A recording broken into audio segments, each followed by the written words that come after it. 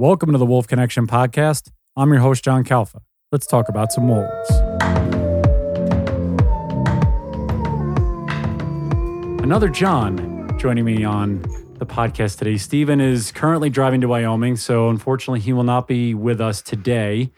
But our friend, John Wood, who we met in Yellowstone a couple months ago, who is an avid wolf watcher, former PGA golf caddy, now analyst with the Golf Channel, correct? I got and NBC, that right? yep. And NBC, yeah. Yep. So we met in Yellowstone. Dude, you were a huge help. I mean, if you guys are ever in Yellowstone and you need help scoping, John Wood is your guy because he has a great scope, great eye, and he knows all the points. And now he's here and he's at Wolf Connection and he made, the drive and he drives everywhere. So dude, this is great. I'm so glad you're here.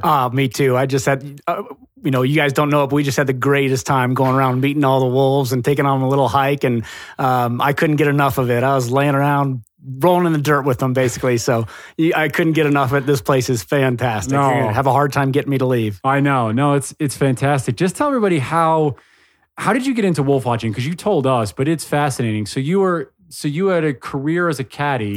And then how did that all transform into nature and hiking and all this other stuff? How did that happen? I've been caddying on the PGA Tour for 24 years. And then earlier this year, I just made the move to become a on-course commentator for Golf Channel and NBC.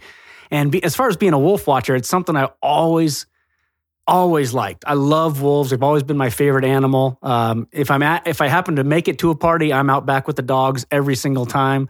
But I always had it in my head that I wanted to go see the wolves of Yellowstone. But for some reason, I had it that you had to make a huge plan and get a guide and do all this really intensive homework and everything. And so I kept putting it off. And then finally, 4 years ago, I just said, you know what? I had a few weeks off. I literally threw all my camping gear in my truck, drove 16 hours to Yellowstone and literally slept in my car for an hour. And about an hour after sunrise, we saw the entire Junction Butte pack, walking across Lamar Valley. And from that second, if I get free time, it's all I want to do is go up there. I'm just absolutely addicted to it. And it's the best addiction I've ever had. Yeah, man. No, I don't blame you at all because it's so funny. So those of you who are listening, and we didn't get a picture of you with us, but we got a picture of Steve Johnson, right? I think it was Steve Johnson. Yeah. Steve Johnson. So Steve Johnson was one of our pictures when we were in Yellowstone, but John was right there in that first grouping that we met, literally the first day, and it was it's incredible because we saw the Junction Butte coming through that canyon, and that was just an epic morning. I mean, it was just you get up and everything fell into place. But man, for you, is it on the regular? I guess do you have the time and the space to do it? I do. More than you do, yeah. Yeah, thankfully, my job is not completely seasonal, but I get tons of time off during the year that I can get up there. Most of the time I'm up there, I kind of spend October through March. Those when I spend most of my time up there. I really like the winter. It's easier to see the wolves, and there's less people, so it's just much easier to find a spot and check them out. But I think when I went up there the first time, you're kind of like, well, I won't see them. Everybody else does. You just don't have that belief that you're going to be lucky enough to see them. But once you go and you get, it's such an incredible community up there, as you now know. Just talking with them and hearing their stories and helping each other out find the wolves from different pullouts and things like that. Now I don't think there's been a day I've been up there that I haven't seen wolves. Sometimes it's, you see 50 wolves in a day and see them taking down an elk. Other days, you might see 2 or 3 just jumping out of a bush. You never know. But just being up there and, once you get inside the park, you've got Rick and Maddie and Taylor and all these people you've had on your, Lori on your podcast and Jeremy, that it's free education. I mean, I feel like I should be paying them every day when I'm out there during the Wolf Project or something, because you're there, and they're just full of information and they're so friendly and they'll tell you anything anything you want to ask, they've got an answer for it. And you develop those relationships. And as we were on the hike this morning, I was talking to Elena about how you really kind of it almost feels like that's my tribe now. Mm. You know, those are the things I really care about, the wolves and being out in nature and hiking. You know, that's my closest people I have, in terms of that. I don't have any friends, from Sacramento or anything who go up to Yellowstone and look at wolves yet.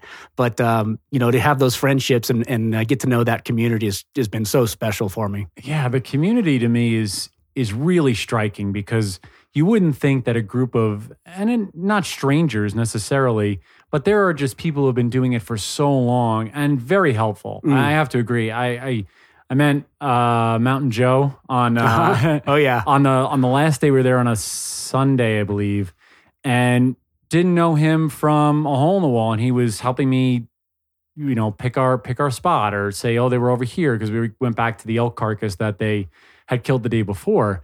And it's just really incredible how just into helping each other everybody is. And I find that really fascinating in the times that we are right now, that you can go to a place that you've never been to before, and we sort of caught the bug too, because we had them in our scopes, and we had people pulling off on the side of the road and saying, where can you see them? And we're like, no, here, look in our scope and do it. It seems like it's an infectious thing. Right when you go there, I don't know if you feel the same. I mean, you must feel the same way. Absolutely agree, 100%. When you first go, it's kind of intimidating almost, because you don't really know how to set your scope up. You don't know the names of the pullouts or the names of the landmarks they're talking about to tell you where the wolves are. So you're a little shy and a little, I don't want to embarrass myself. I don't want to bug them. But once you engage with them for the first time, they can't help you enough. And I've gotten to that point now where I feel like I'm a pretty good spotter, and I know the names of most of the places and pullouts. To set a scope up, especially for kids, I love when kids are looking for wolves and they, when they see them for the first time. That for me is like, I can't get my scope low enough, immediately when that happens, and point it out to them and hopefully be able to tell them a couple stories or answer a couple questions for them. But yeah, that you said it, the community is so special, and I think it's something so unique that we care about, that, it's not I don't think very many people, would think of this as a hobby. Go stand out and, minus 10 degree temperatures and watch wolves from a couple miles. But once you've done it once, it changes you. Yeah. Yeah. And everything comes onto that too, because you have bears and eagles and coyotes and all these other different things. I mean, Taylor Bland has been posting incredible footage the last few weeks, just about because the Cubs are out and they're doing their thing. And she's another wonderful guide and scoper and tracker. That's part of Nathan Varley's company, and they do incredible work. I mean, what was it about for you? What's it about wolves? Or was it wolves in general? Was it wolves specifically, or was it just nature? What was the thing that really pulled you to that spot? Right. Definitely the wolves. I mean, I love nature. I'll camp anywhere in the world and go look at any wildlife in the world, but wolves by far are my favorite, animal to watch. So it was definitely a pull to that place, knowing that would be the easiest and most likely place to see them. And like I said, from the first day I got there and was able to see, the entire pack walking across the valley, it is literally life-changing. I hate to keep going back to that, but it is. Once you see them once, it's hard to explain what that feeling. I get goosebumps sometimes just thinking about them.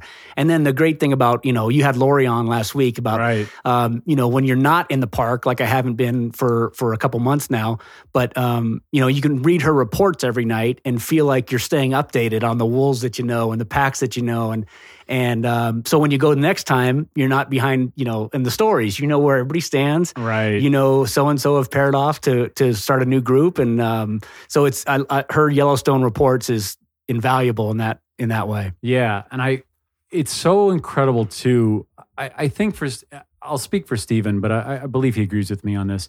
Just the fact that we started this little podcast, and you guys, Steve, the people that we've interviewed so far, and it's really incredible to find that everyone is interconnected in a way that they've heard of Wolf Connection. They sort of know about the podcast a little bit, and as it's grown, and it's still small in stature to a lot of different things, is that we've all sort of gravitated together into this one little spot. And it's for myself, it's mind blowing, because it's the thing that and I'm not blowing smoke, and I'm not trying to, but I'm just saying that just the fact that it's grown to where it is, and that it's reached the corners of Yellowstone, and it's reached even further than that in like Wisconsin, to us is just, it's the tip of the iceberg now, because we're like, well, we have to keep going. It's got to, we got to keep building off of it. It's just, you have to keep going for me, at least, so I have something to listen to every week. Yeah. And I wasn't super familiar with your podcast. And I think I first, I was searching for Rick's name on something, and it came up that he was on your podcast, and that was my first listen, was his episode. Wow. And ever since then, I've gone back and listened to the ones before that, and haven't missed one since. And again, I'm not blowing smoke either. It's I love the different walks of life of people that you get in. Somebody who's very scientific minded and knows everything about their biology, and then you pull in a schmo like me who's just literally a hobbyist. So and everyone in between. So I've really enjoyed the podcast. No, man, but you're again, like I said, your group was so helpful for us. And it's making the connection, and it's a lot of what we try to talk about, right? Is that human wolf connection? Is how do we come from all different points of life, and we converge upon this one thing. Sure. Whether it's wolf watching or bear watching or whatever it is, we're out in nature and loving the conservation part of the fact that we can go to this park or go to these other parts in the United States and witness these animals in their natural environment. Right. I mean, that to me is the ultimate, or one of the ultimate things that we get to do here, out in this part of the United States, is that we're here. You said it was life-changing for you. I know you can't put a thing, maybe a pin in whatever it is, but what did you see shift in yourself? I think it's no secret. A lot of people suffer from mental issues, and I've had some anxiety and some depression in my life. And it was a couple things that Rick wrote in his books, and then you see him in person. And it was about how wolves love life so much they can't conceive of giving up. They can't conceive of have any sort of self-pity. If they've got 3 legs, so be it. They still have to go hunt and provide for their family. If they lose an eye, so what? You still got to get out there and do it. So for me to just kind of equate that to my life, thinking, they love life so much. You watch them get up from a nap, and they've been sleeping for 2 hours, and there's a pack mate next to them. They wake up and act like they haven't seen this other wolf in 2 years. Right. And the joy they have just waking up and seeing each other, and getting together for a group howl or go out on a hunt or play with a stick. It's just, you look at those simple things that they derive so much pleasure and so much joy from, and you think, I have no place in my life for self-pity. There's no reason for that ever. So you just kind of think, I need to love life like a wolf does. And so that's helped me out a lot, personally. No, it's big, because what can you relate from your professional life to your wolf watching life? Are there any parallels that you had that either made it better or worse, or put you out of your shell, that broke you out of your shell maybe a little bit? Was there something that, like you said, but maybe you battled some anxiety, some depression? Like, what was it about anything with golf? Because you're still involved in golf pretty heavily. Yeah. So is it a good balance for you now to have both? It is. Amazingly enough, I was thinking about it on the drive up here. I just finished a week at the U.S. Open at Torrey Pines in San Diego. And as I was watching some of the groups that I was commentating on, it really paralleled watching wolves in that, certain wolves, they have this personality and they're very bold, and this wolf is very timid. And, you watch them interact with other wolves, and it's very similar with golfers and caddies. This player is very bold. He'll try anything, and he's a big leader. And this other one is kind of timid, and he kind of shrinks from bigger situations. And, it's not something I said on the air at all, but there's definitely some parallels there. And I found it very interesting in trying to analyze what's going on in the golf. And I definitely thought about the wolf pack, as I was watching both, Yeah. That's amazing. And then you get here, because we discussed this. We got your information in Yellowstone, and then you're driving up here because you came up. Did you stay? Because you stayed in local before. You didn't drive up from San Diego. I was in San Diego still yesterday on Monday to do a little thing for Golf Channel, and then came up here and stayed in Palmdale last night. Stayed in Palmdale, yeah. So at least you didn't have to do the 2.5 hour drive. Not at all. No. So just to be clear, John was willing to drive about 5.5, 6 hours from Sacramento. We're like, no, we're not going to have that. Well, I know you don't. Once I've been here, now you're not going to be able to get rid of me. Now 6 hours is easy. No, because you drive. mean, you say you drive 16, 17 hours to Yellowstone, and that's no problem. But we try to make it as accommodating as possible. You were John. very accommodating. We got to be careful. I appreciate it. We don't want you to go too much out of your way. So when you're here, what was your first? Because this is great. Because this is the first time we've really had somebody fresh off of. We went to Yellowstone, and now you're here. Mm-hmm. What were your first impressions? What were the things that ran through your mind when you just got here? Initially, the first thing I thought of was what you guys were talking about at Yellowstone, how you were watching these wild wolves from Junction Buttes or Wapiti and saying, oh, there's a daisy, or, there's this. So it was interesting to me because, I don't know the wolves individually in Yellowstone as well as Jeremy or Taylor or Lori or Rick or anything like that. But I know certain personalities and certain numbers and their personalities. So it was fun coming here and seeing the wolves that you were talking about that we saw in the wild and their personalities. And, wolves are so unique individually. You can't say wolves do this or wolves do that. They're like people. Their personalities vary so much. And, in the wolves you have here, you've got a little bit of everything. Some who are a little shy and skittish, and others who come right up to you and start rubbing on you and want, what they want, that connection, and other ones who are a little wary but warm up to you a little bit. So just seeing that, you see it in the wild, obviously, but to see it in person that close was fascinating to me, seeing their different personalities. Because usually you're scoping from a mile or two, and you can see it, certainly, but you can't see facial expressions. You can't see, hackles raised typically from that far away. So to be able to come up and see that very specific things in person, I was so excited. The second I got here, I was super excited, and it just kept getting better and better as we went on. Yeah, it was great because you got to walk with Kenai, our alpha, and you got to see the difference between him and Jax, and you met the majority of them through the fence. Mm-hmm. And you got to meet Coda and a couple of my Wiley. Wiley. Yeah. Well, yeah. I mean, it was great because you got to see interactions and things that, like you say, we witness them every day. And it's sometimes I think about it when we talk about these interactions, when Renee's on the podcast and we say, oh, yeah, this is how they interact. And people might not see it or not be able to picture it as we can describe it. And we do the best we can. So for you to see it up close, that has to be because you're like you say. Now your gaze it was a mile. Now it's right in your face, right, and you're able to see it. Yeah, and to be able to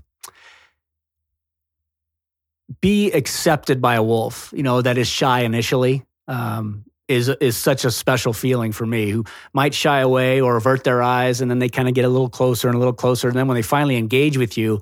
I don't know what it is, but you feel like your soul's in a better place. I mean, that may be a little out there and new agey, but could be woo-woo-y a little bit, but it's fine. Okay, It does. It makes you feel like your soul's in a better place when a wolf accepts you, and because to me, they're the epitome of what's wild. And to have them come and accept you is a feeling it's indescribable. Why do you think that is with wolves? I don't know. I keep asking this question, and I get different answers every time. But for you, what is it? You know what I mean? Because I feel different things every time. But for you, why do you think that is? I don't know. I think for me, there's they have some sort of a wisdom that I don't think we can approach or understand, and I hate to anthropomorphize them at all, but that's, it's what it looks like when you look them in the eyes and you're up close and you see them, they're figuring you out. That's not a blank stare at all. Like some animals can give you that stare. There's nothing going on. You can tell. I know, yeah. But with wolves, you can tell, is this guy okay? And what am I safe to do around him? Am I going to need to be protective of myself? So just to have that interaction up close with what to me is, it's something that's been lost in our souls, is the wildness that I think is good for everybody. So just to be able to interact with them on that level.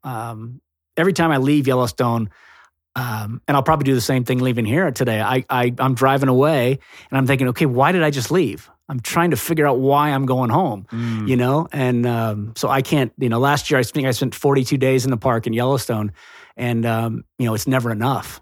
Yeah, it's never enough. It's a draw, and I think you're right. The feelings that come up every time, because when when we're here and we're doing pack care and we're doing all these events and things of that sort, there are points during the day or during an event where almost like a wedding, where they always say to the bride and groom, or at least, they told us, you take a step back and just sort of look at everything for a good 3 or 4 seconds and just witness everything that's going on around you at that point. So you can sort of take that mental snapshot. And I feel as though we did that. The times we're in Yellowstone is just taking it in for a moment. And here, same thing at Wolf Connection is we do that. I do it a couple of times where I'll just sit, or I'll just zone out. I guess you could say zone out for, 5 to 10 seconds and just be where I am at that point and go, wow, this is really part of my life at this point. I completely understand. I know exactly what you're saying. Yeah. You stop and pinch yourself every once in a while. And I think the second time I went, I had a great interaction with a couple wolves that I wasn't expecting at all. But I typically, when I go there, I'm in the park an hour before sunrise and stay until it's dark. And I don't want to miss anything. You never know what's going to happen at any certain point. And I happened to go in one morning and parked at Lower Hell Roaring because there was some activity the night before. They had a kill down there. And I thought, well, maybe, I'll start there and just, what I typically do is I'll get out of my truck and just sit on the hood and listen. If I can pick up howls from one area to another, I know, okay, that's an area I can go to. And it was pitch black, no even hint of a sunrise yet. And about, 50 feet in front of my car, I saw these 2 sets of eyes just walking across the road, leaving where the kill site was from the night before. Wow. And then about 10 minutes later, probably a a mile away in the direction they were going, you heard this huge group howl. And you're out there in the dark all by yourself and you hear that. And I'm a huge music fan, but I've never heard anything that compares to a wild howl in the wolf howl, wild. So, those moments like that, those are the ones I do the same thing you do, is kind of step back and go, I'll never forget this moment. Yeah. I mean, what's that? How do you have the reaction that you have? Because there are people out there that I know, if they were in that same situation, possibly, they may feel differently, whether it be like you or the other side where they might be a little frightened because of whatever it is. Why do you think it is that you're comfortable in that situation? Well, what is it with you, with you and the wolves itself that makes it a comforting action? I don't have too many fears about the wild or camping or any animals, really. I don't like rats. Outside of that, I'm usually pretty okay. But, I think when you read Rick's books or, Doug's books or any books about wolves, they're really not a danger to us, to human beings at all. I think they're much more frightened of us than we are. I mean, I think we're more frightened of them than they are. What am I trying to say here? I'm getting mixed up. I think what you're saying, because they're basically, they're not, they don't want to be around us. Exactly. Right. They don't want to be around us. Yeah. So, anytime I get anywhere near them, I'm just thankful. But, if you read any of those books, they just don't attack humans, unless they're sick or threatened. They don't want anything to do with us. So, even if I was out hiking, I wasn't near my car or something like that, and I heard those howls, I don't think I'd be frightened at all. I think I'd know what to do, and don't try and get closer and give them their space. So, just that knowledge and through reading those books is for me, it gives me a sense of calm out there. I don't. I would be afraid of bears for sure, and I think I would know what to do. But as far as wolves go in the wild, I don't think I would ever have any sort of fear out there of them. Yeah, you clearly had tons of fear when you were when we finished our hike and our interactions. I could tell you're totally frightened. Because what's that like for you? We might have touched on it already, but just the fact that you're this close to high content, and granted, not all the wolves that we have here are full, high content wolves. Some of them are low, mid, high. What was that like for you? How did you take all that in to know that there's different levels, at least out there domestically, that need to be rescued and things like that? How was it? I think just you explained, and Renee and Elena all explained what goes on in the different content here and the different personalities. So I think as long as you go in knowing it's on their terms, you don't get to decide, I want to go close to this wolf or I want to pet this wolf. It's on their terms. So it's just a feeling of letting go a little bit, really, and saying it's their decision. If they want to come up and let me pet them, fantastic. If they want to nip at my fingers, that's their decision too. So you just got to be mindful of it. But I think you just have to it's their decision. It's not yours. And to force it on them, makes whatever habit they have more ingrained. If they're skittish and a little afraid of humans, if you force it and try and get them, they're going to be more skittish. So just to kind of sit there and let them approach you, to have that bit of knowledge, I think, is invaluable. Yeah. I got Steven texted me this morning before he goes. He's like, I'm not gonna be able. He can't be with us, but he told me to ask you. He had one question he wanted me to ask you, and it says, now that you've met the wolves in person, does it at all change or simply further your existing perspective of the wolves you've seen in the wild and in their nature? That's a great question. Yeah, I think it kind of solidifies what I see and what I think out there. We talked about it earlier about their different personalities, and you know it in talking with Lori and Rick and Jeremy, and Maddie and Taylor, who are so good at identifying the individual wolves and telling you what to look for in their personalities. And once they tell you, you really start noticing those things. So I think it will solidify those feelings of in the wild, because up close, it's exactly the same. It's, there were a couple that obviously stay well away from the fence and don't get anywhere near you. Others who are kind of saying, this is my place, what are you doing here? And others who say, hey, who are you? Let's play, like a pup or a yearling or something. Yeah. So I think it just solidified what I see in the wild. Yeah, which ones, if you can remember, because I know Wiley. I loved Wiley. You love Wiley? I loved Wiley. He was a blast to me when he interacted with Jax. Yeah. What you said was one of the first times he'd done that. And to watch him kind of spar a little bit and play with him and almost be a little dominant over Nanny, him. Yeah, it was great. It was a good thing. Yeah. And Nanny is Luna. My gosh, so calm, and what a presence she is. You could just, I think any wolf, it was she would have such a calming effect on them, because she had that effect on me because she was just so quiet, and she'd look at you and it was peaceful, and she wasn't afraid of anything. And you could see that she had the same effect on the other wolves. Yeah, she does incredible work. Her and Nova doing amazing work, and yeah, for you to see the interaction and the nannying that was happening, and the fact that Jax was willing to accept that, and be okay with that correction, is again just part of his growth and being able to see that. And we were telling you that we had Alicia Jones on a couple of episodes ago, who was Jax's former caretaker, and the growth that we've seen from him, from a 4-month-old to now a 2+-year-old, is just mind-boggling. Sure. And to be able to see those things up close is really incredible. I mean, again, the work that the Maddies and Jeremy and Dylan, all these guys and all these individuals that they do in Yellowstone, is incredible work, and in a lot of time being spent.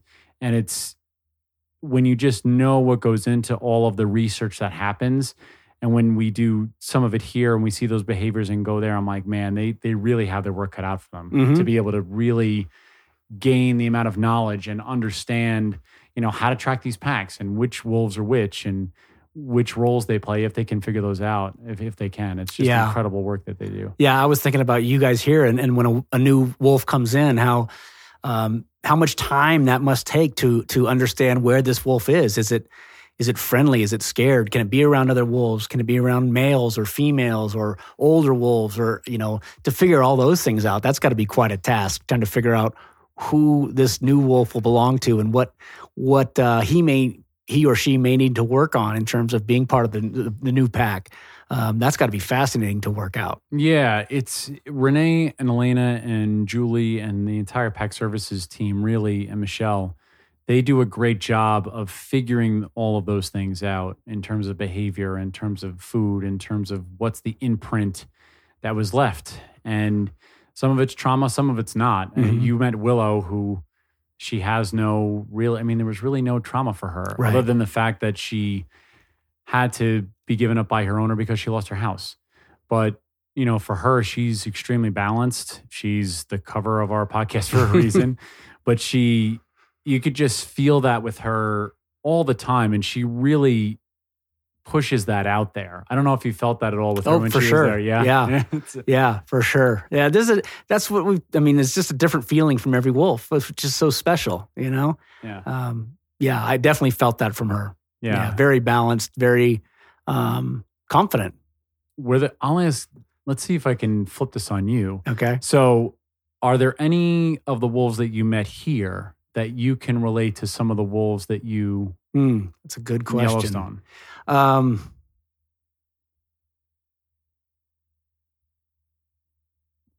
trying to think now. One of my favorite wolves in Yellowstone is 1109, and she's kind of been ostracized from the Junction Butte pack. And she's been on her own, and whenever they see her, they kind of chase her away. But this winter I was there, and one of the yearlings had kind of befriended her, and they were kind of walking around as a pair. So I'm trying to equate that with somebody here in terms of a pair, but that loneliness she must have felt from being ostracized from a pack that she'd been a part of since the day she was born. Yeah. To have that other wolf join her, and even if it's just for a day or two, you know, playing, but you know, they'd spent a few days together when I was there. So just that community. So I don't know if there's any specific wolf here who I would equate it to, but you know, I think probably a lot of these wolves spent their lives without any of the dogs or wolves around them. So to have that companionship all of a sudden and say, oh, these are my people, or these are my wolves, it very much reminded me of 1109 and this yearling when we were there last time. Yeah. I mean, that's where we get a lot of, this is where we talk about on the tours or anybody that comes through, is that this is such an unnatural pack because they come from so many different places and so many different backgrounds. But the fact that they all howl together, they all work together to allow each other to grow, even though they're all separated in different enclosures. They may not all hike together. They may not all get along, but there's a vibe in here that allows them to settle and to grow and to be part of this place at Wolf Connection so that they can be the best wolf dog that they can be. Kenai, when we told you about that, Kenai, I say this all the time, is that Kenai, it took him 7.5 to 8 years to be the alpha that he is right now, and he just turned 10. Right. So to think about the amount of time and the timing that it takes and the right set of circumstances and the mistakes that were made or the missteps that happened along the way to get to that point. And it's so incredible to see that growth up close for the amount of time that we're here. And I mean, it speaks to 1109 a little bit, which I think I can't imagine seeing it every day like you guys do.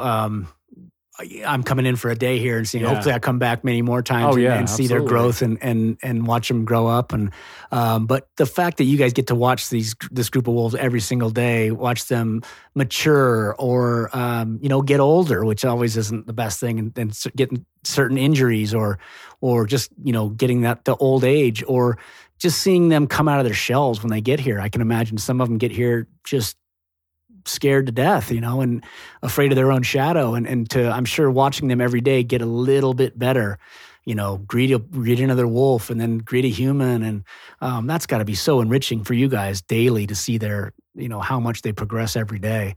And when they really come out of their shell and do something new, like, Wiley did today, Yeah. That's got to be so cool. Yeah. I mean, for you to see things like that, it's really, and it's just, it speaks, it's a testament to just the fact of because Wiley, he's a mid to low content, but Renee said this before, he's, in a way, he's sort of this glue because he has been able to be around all of these high contents.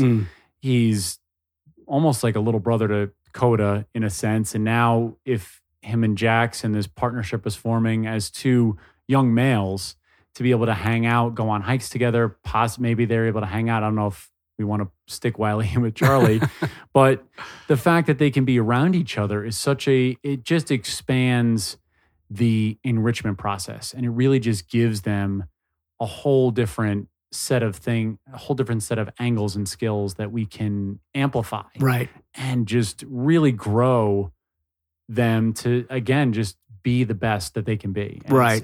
That's the part where you go, wow, some of the things that we're doing are really enriching their lives, even if it's in the latter stages, some of them. Yeah. You know? Yeah. And I can totally see that, what you said about Wiley. You just, from the second you see him or interact with him, you feel like, he feels like one of those wolves who just likes everybody and everything. It's like, I'm going to look for what I have in common with this person or this wolf, and we'll go with that. And he just seemed like a fun wolf who was had a big heart when it came to anybody around him. Oh yeah, no, he's been like that all the time.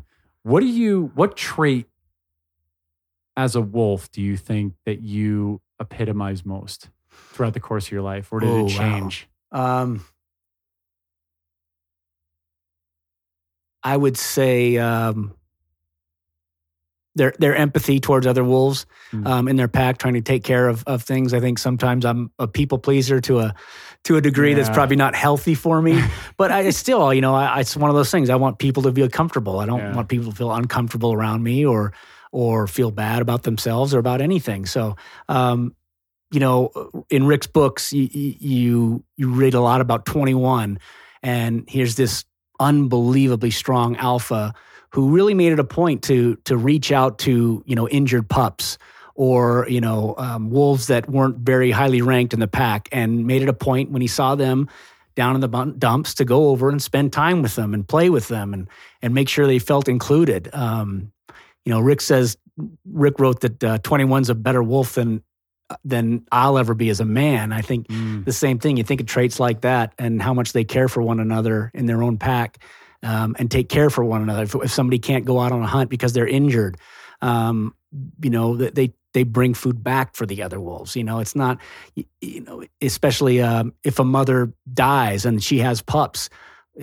I think a lot of other mammals and animals in nature would, a male would come along, kill those pups so he could, take along his bloodline. But for wolves, they raise them as a community. These are our pups. And I love that feeling of empathy they have for one another. Man. Yeah.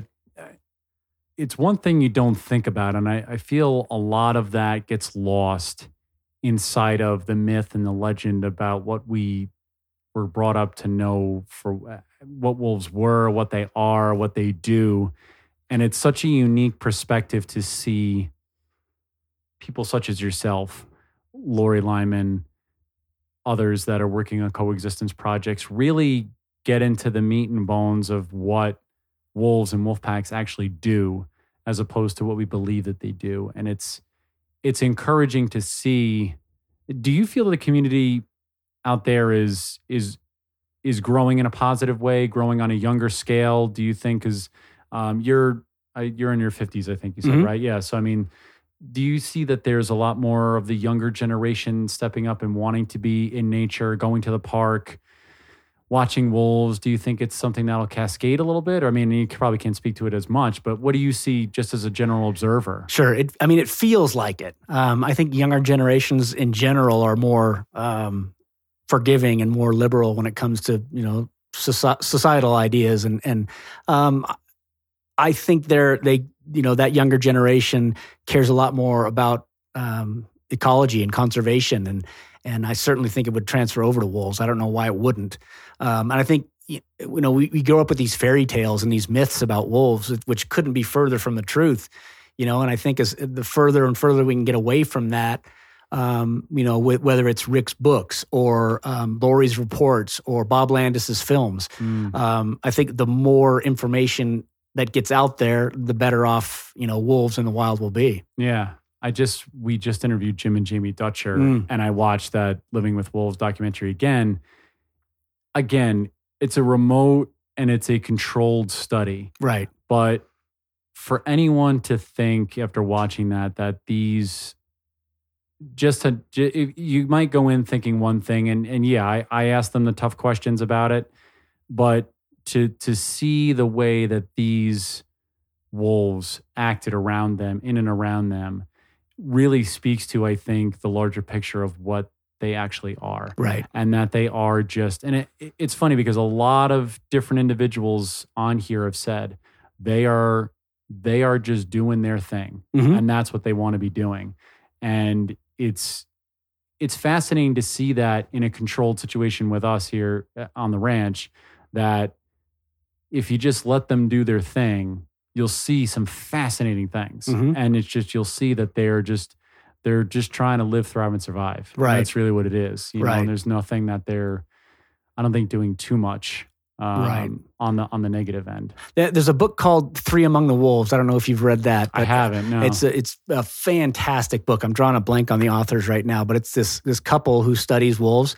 And it was they went up to the Arctic with their dog, Charlie. And Charlie was a low content wolf dog, but, super friendly and great with kids but had a little bit of wolf in him. So they went up to study these Arctic wolves. And I won't give away the whole book, but it's worth a read. They basically accepted this couple studying them from closer than the couple anticipated, because this pack looked at this pack and saw it as a 3-person pack, or a 3-wolf pack with Charlie as their alpha. Wow. And so, it just goes through this really relationship that Charlie, they never got up close because Charlie was always on a leash when they were around, but they developed this amazing relationship. And I won't give it away, but the end of the book's a tearjerker when it talks about when Charlie leaves these wolves. But yeah, it's, and I equate what you were talking about with this book a lot. So yeah, it's amazing too how the bonds can just be so different, right? It doesn't always have to be physical. And I try to mention that as much as I can, because we always feel that we need to have these physical bonds, touching, petting, grow. I need to be able to touch something in order for it to feel like I had this connection. Right. And with some of them, just being able to be 5, 10, 15 feet away, even if it's 25, that there's a wolf that I'm talking about here at Wolf Connection, as opposed to when you go to Yellowstone, that's even further. That's amplified by, a mile, 2 miles, however how good your scope is and how clear the distance. Right. But do you feel that is there validity to that you feel there's still that connection, there's still a bond, even at that distance, and you feel that draw? Obviously you go back, as much as you can. So obviously there is a draw. But I think the watchers feel it for sure. I think a lot of them have their favorite wolves and their favorite packs, and worry about them when they're not there, and when as they get older, or if they get in a fight with another pack or anything like that. So absolutely, I think I definitely feel that. That's my next step, and I know the packs fairly well. I know the areas, but I think the next step I need to take when I go there is learning the individual wolves more, and because you watch somebody like Jeremy or Rick, and one quick glance in a scope at 25 wolves, and they'll know every single one that's there and what they're like. So, that's my next goal, is to start learning the individual wolves a little bit better.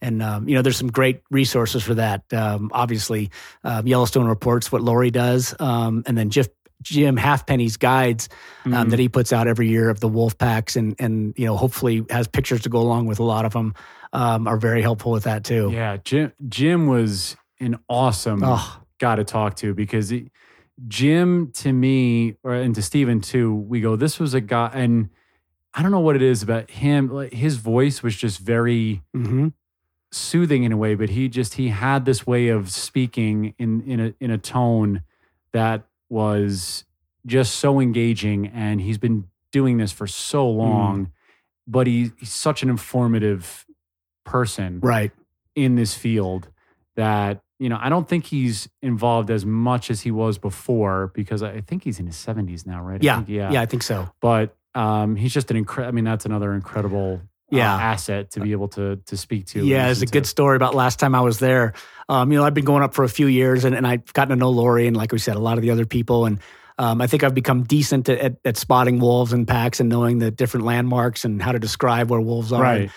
So Lori, happened to call Jim and say, hey, this group has a bunch of radios that they talk back and forth on when they're in the park, saying they've got, these animals at this place or this pullout, just to kind of, so you've got it spread out a little bit. And Lori, was able to contact Jim and say, hey, I think John Wood is someone who might be great to have a radio, because he's a good spotter.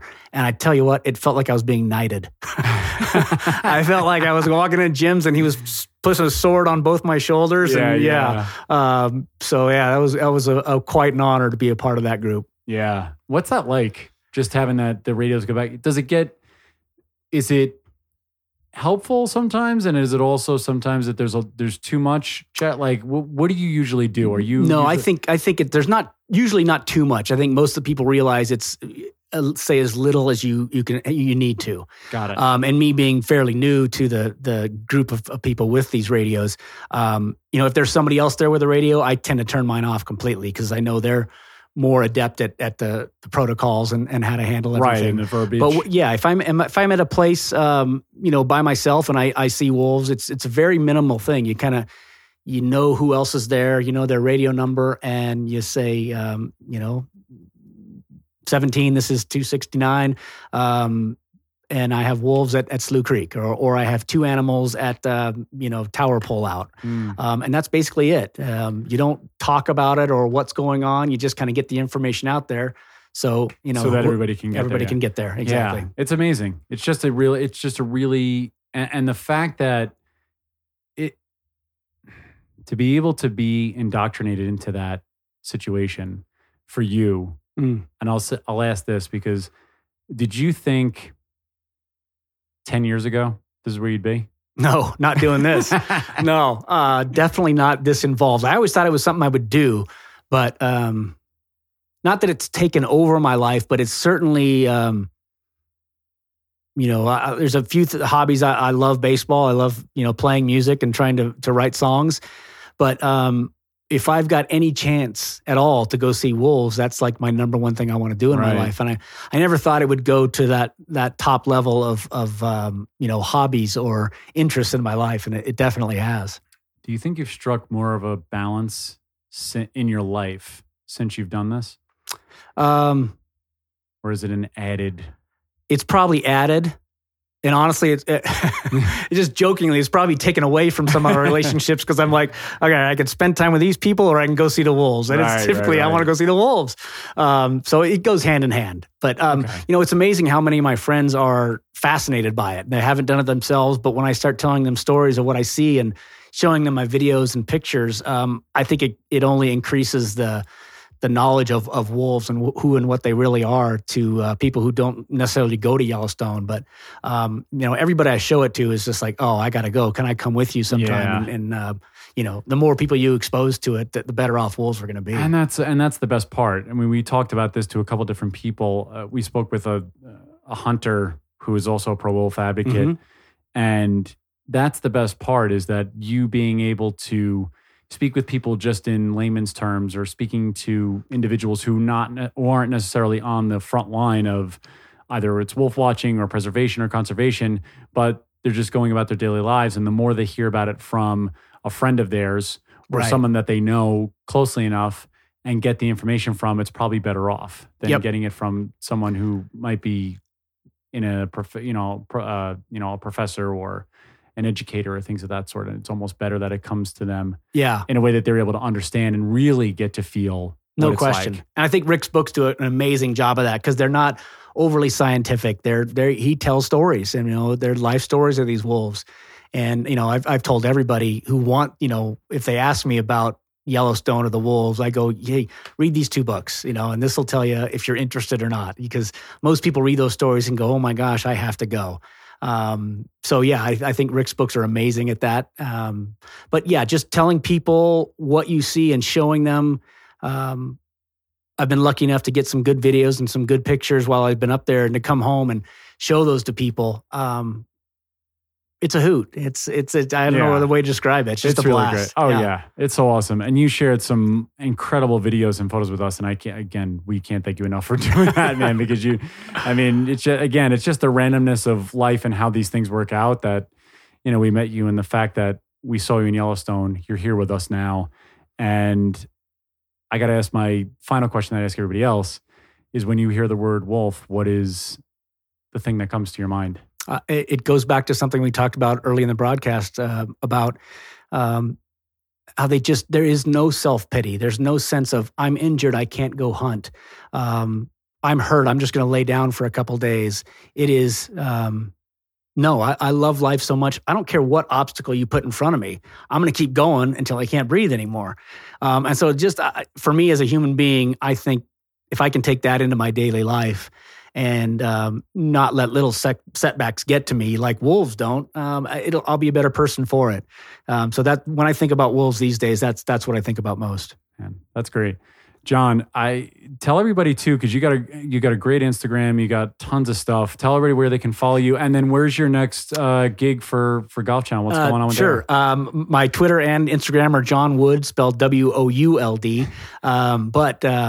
Yeah, I try and post a lot of videos on there. There's a lot of golf content too, just so you can go right past that if you want to. But whenever I go to Yellowstone, I try and post anything interesting or good that I get. I try and put it up there. And my next gig with NBC Golf Channel, I've got a couple weeks off here, and then we'll go across the pond for the British Open. After that, I think I've got a couple more weeks off, and then we'll do a run of the playoffs and the Ryder Cup and a whole bunch of big events after that. So fairly busy schedule coming up, but I'm really enjoying the job so far. Like I just started in January, but I'm really enjoying it. So yeah, you got a great voice for it, man. You really do. Like just hearing it through that. I mean, you got a great voice and it's great. I mean, I wish you all the best. I mean, Thank you. Just this is great, and I'm so glad that you took your passion to golf and now you're able to, I mean, it's fun. It sounds like it's just fun for you now, which is perfect. Well, I want to thank you guys for having me down and showing me the wolves and having me on here. I was kind of thinking, boy, what do I have to say here compared to some of the amazing guests that you've had on here? But, you've got great questions and I just want to thank you for having me here and seeing the wolves. Just a special day for me. Of course. Yeah, you're welcome back anytime. You know that. You're part of the pack now, John. You know that, right? I'll be down here cleaning out dog bowls in no time, I'm sure. I'm fine with, listen, we need all the help we can get. Okay. You know that. Oh my God. All right, everyone. How's everybody out there? And Steven will be with me next time. But till then, talk to you later, everybody. Bye. Looking to support Wolf Connection or sponsor one of the wolves in our pack? Just go to wolfconnection.org, click on the donate tab, and find out more information.